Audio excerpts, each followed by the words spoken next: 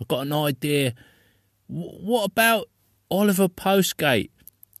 Seemingly you're a fan. Could you do a kind of an Oliver Postgate episode on Keep Off the Borderlands?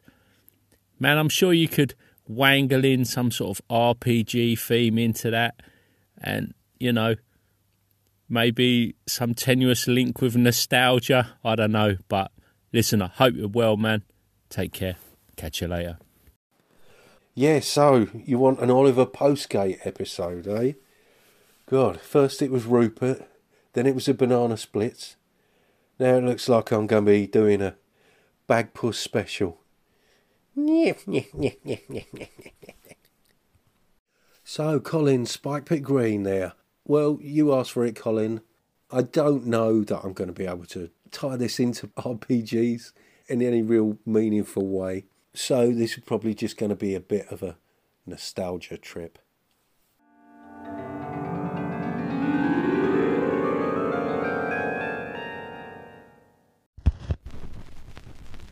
Begin after 8 taps. 1, 2, 3, 4, 5, 6, 7, 8.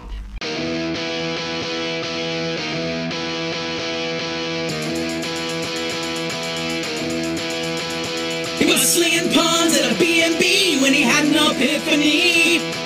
And they complained about time too, about not playing D&D. It was free for all, and I heard him say, "Keep off my Borderlands." But just sit back and let Spencer do his trick, 'cause you're incapable hams.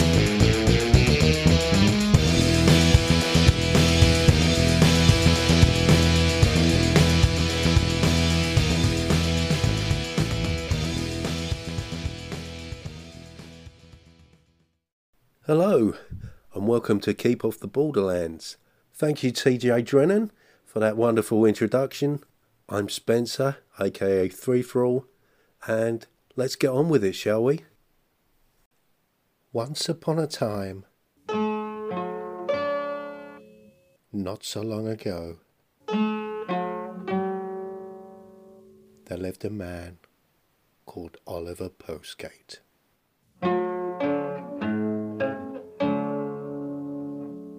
And he had a particular talent.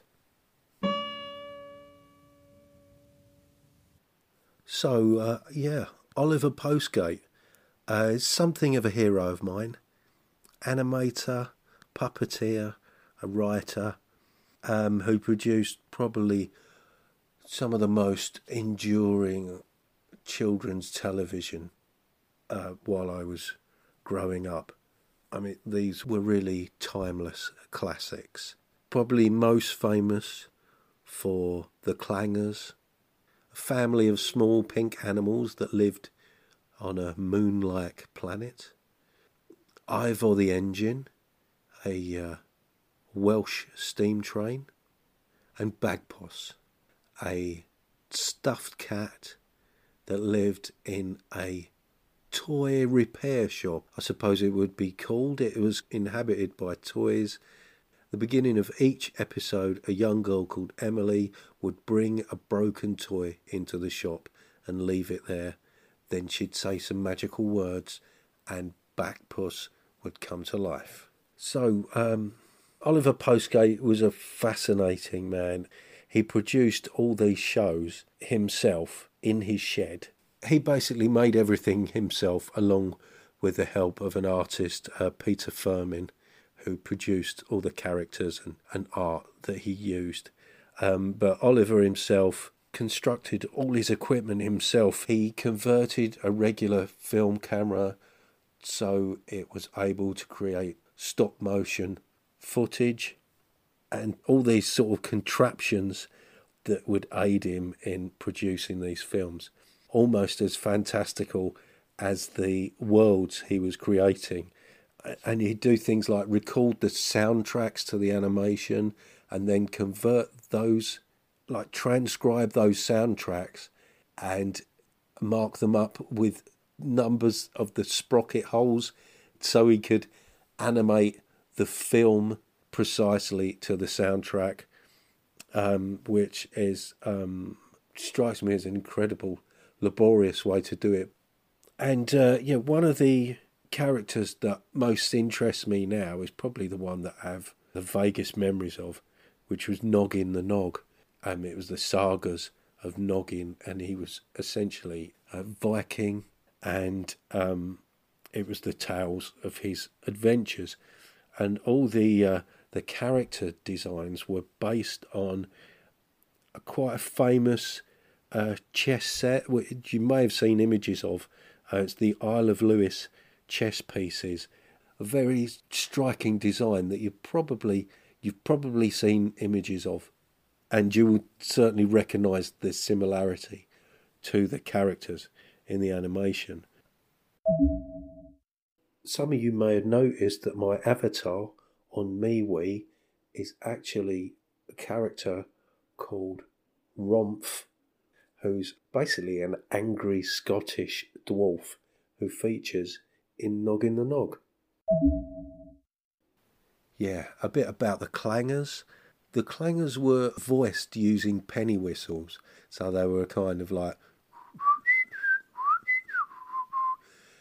but Oliver actually wrote out full scripts giving them all lines, some of which would involve some mild swear words. And the Clangers always featured music quite heavily. The Clangers often started off with an image of the Earth seen from space, and usually some rather critical words about the people who lived there.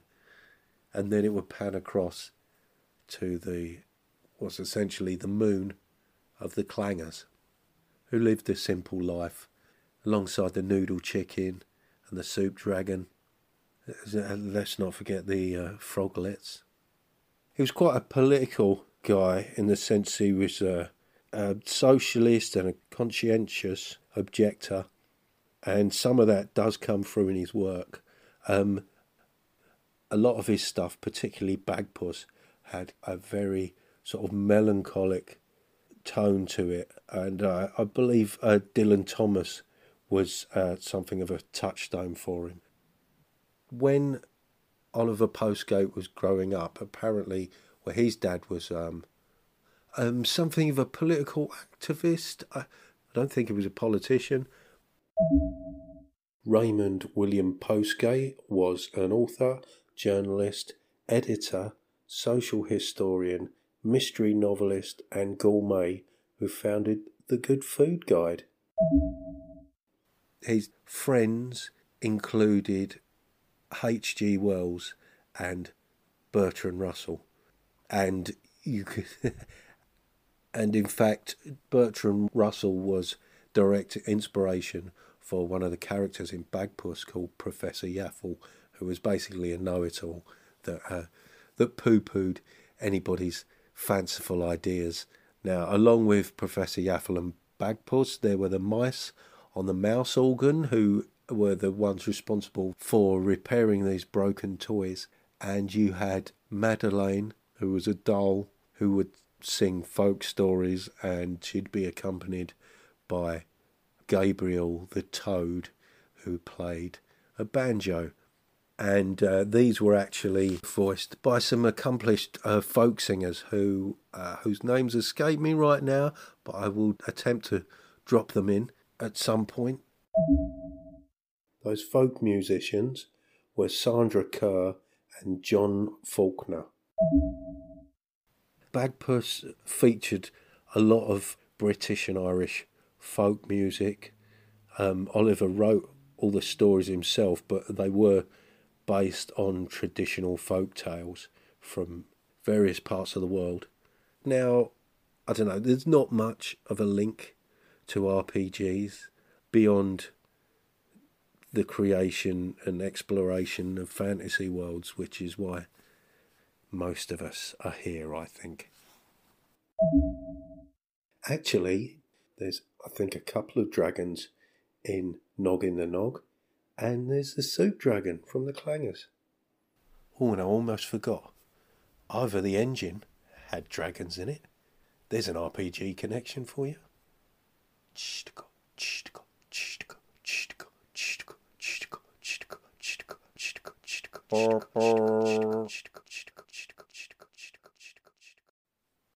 Just want to finish by reading the blurb off the back of his book, Seeing Things, his autobiography. I have never felt that the 12 or so worlds which Peter Firmin and I put together are in fact creations. We may have altered the scenery a bit and looked at it from a slightly different angle perhaps, and the worlds have certainly taken on a life of their own. Even so, they are all really versions of this one, with troubles and delights that we can recognise. If they weren't, they wouldn't be interesting. I am always delighted when people tell me how much they enjoy the films, but I am not being modest when I say that I did not create that joy. The ingredients are everywhere. I was just the cook. Oliver Postgate, 1925 to 2008. So it just leaves me to thank you for listening, to thank Colin for his request. I do have a few more messages to respond to, and I'll be doing that in an episode coming very soon to a podcast player near you. If you want to leave me a message, click the link in the description or contact me at spencer.freethrall@gmail.com. And remember, when things get dicey, just roll with it.